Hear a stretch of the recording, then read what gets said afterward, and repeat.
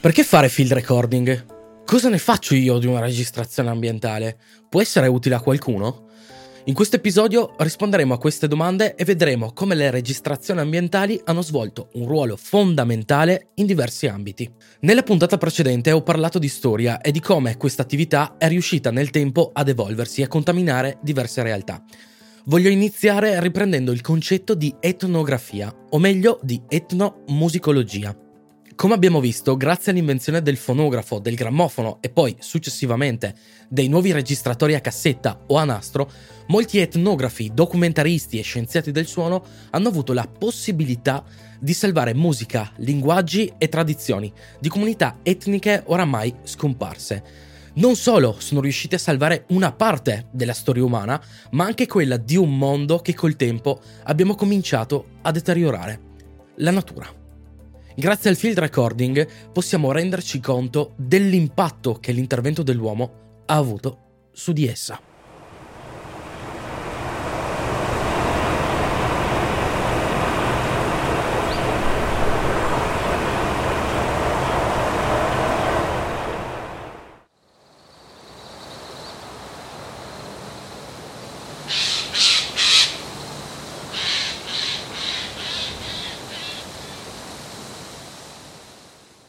Questo è un esempio molto semplice, registrato in un boschetto vicino a casa mia, di come il suono dell'attività umana vada a cancellare quasi del tutto quello della natura. La mia è una dimostrazione molto semplice e secondo me per comprendere al meglio questi cambiamenti dobbiamo fare riferimento a degli ecologi più navigati di me, non che io sia un ecologo. Nella descrizione di questa puntata vi allego il link di un TED Talk, La voce della natura, di Bernie Krause, musicista ed ecologo del paesaggio sonoro. Durante questo talk lui spiega attraverso alcune registrazioni effettuate durante i suoi studi come il nostro intervento ha cambiato la biofonia di molti luoghi naturali. Il termine biofonia è stato coniato dallo stesso Krause e con esso intende tutti i suoni generati da organismi viventi in un determinato habitat, in un preciso istante e in un posto ben specifico. Vi consiglio, dopo aver finito l'ascolto di questo episodio, di seguire questo TED Talk perché potete rendervi conto di come il field recording riesca a catturare in modo così chiaro e a 360 gradi tutte le informazioni che riguardano i cambiamenti che ci circondano. In definitiva, abbiamo capito che i primi ambiti ad aver fatto un uso consapevole di questa pratica sono l'etnografia e l'ecologia. Adesso passiamo a qualcosa di meno scientifico, più divertente, che fa parte di due passioni che mi accompagnano ormai da una vita: la musica e i videogiochi. Sono un forte appassionato di musica elettronica, più nello specifico di musica ambientale e musica sperimentale. In questi ultimi anni, grazie alle 2 podcast series che gestisco, ho avuto la possibilità di entrare in contatto con artisti che mi hanno fatto conoscere brani ed interi album dove le registrazioni ambientali non sono solo un accompagnamento, ma un elemento fondamentale della composizione. Etichette come Ecospace e Astral Industries, artisti come Wolfgang Voigt e Rod Model mi hanno fatto comprendere, grazie ai loro processi di produzione musicale, di come una semplice registrazione ambientale possa trasformarsi in un'opera capace di trasportarti in un mondo completamente nuovo, dove poter esplorare con la mente angoli completamente nascosti di te stesso. Potrei stare ore a parlarvi di ogni singolo disco che ho nella mia collezione e di cosa sento ascoltandolo, ma voglio concentrarmi ancora per qualche minuto sulle altre realtà che hanno abbracciato le tecniche del field recording per le loro produzioni. Non so se voi ve lo siete mai chiesto, ma ogni volta che guardo un film, un cartone animato o gioco a un videogame, cerco sempre di isolare gli elementi sonori per capire come sono stati registrati e poi elaborati. Ovviamente molti suoni sono realizzati in studi di registrazione grazie alla conoscenza di sound designer esperti e attraverso l'utilizzo di nuovi strumenti come sintetizzatori, drum machine, strumenti virtuali e nuovi plugin. In altri casi il compito di registrare i suoni per dare vita a determinate azioni è in mano ai famosi Foley artist, in italiano rumoristi. Queste persone si occupano di simulare attraverso l'utilizzo di diversi oggetti il suono di qualsiasi cosa e di qualsiasi azione / attività. come per esempio i passi di un cane utilizzando dei guanti con delle graffette attaccate sulla punta delle dita.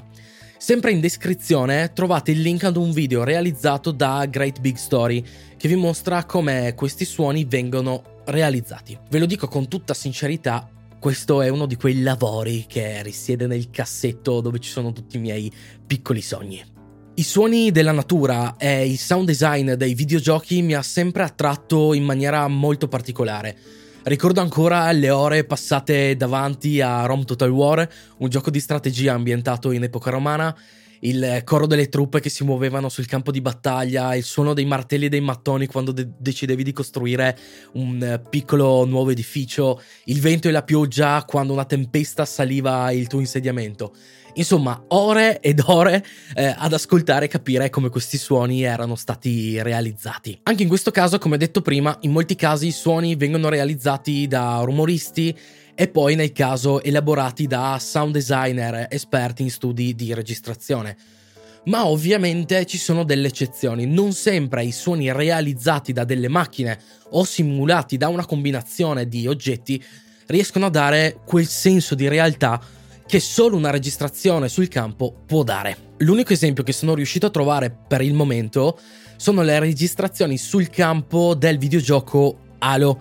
Vi lascio in descrizione il link dove potete vedere come sono stati registrati i suoni delle armi, delle esplosioni, dei mezzi di trasporto, dei versi degli alieni e tanto altro ancora.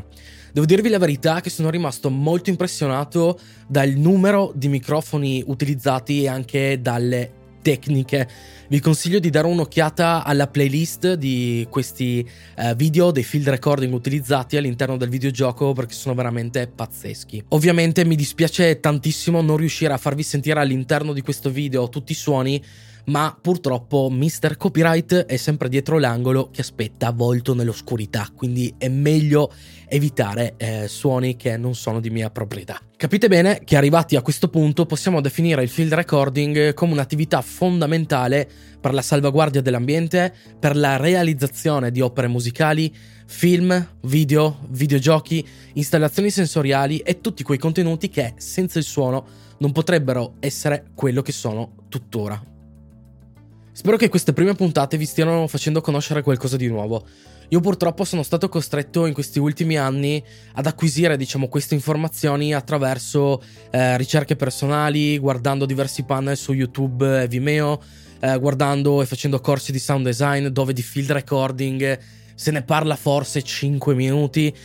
Quindi insomma sto cercando di sensibilizzare le vostre orecchie, e la vostra attenzione ad un ascolto, più consapevole di quello che vi circonda ogni giorno. Quindi, in definitiva, noi ci sentiamo il prossimo venerdì, sempre alle ore 12, con un nuovo episodio dove vedremo nello specifico tutti gli strumenti che vengono utilizzati dai field recordist. Io sono Tommy e che l'ascolto sia con voi.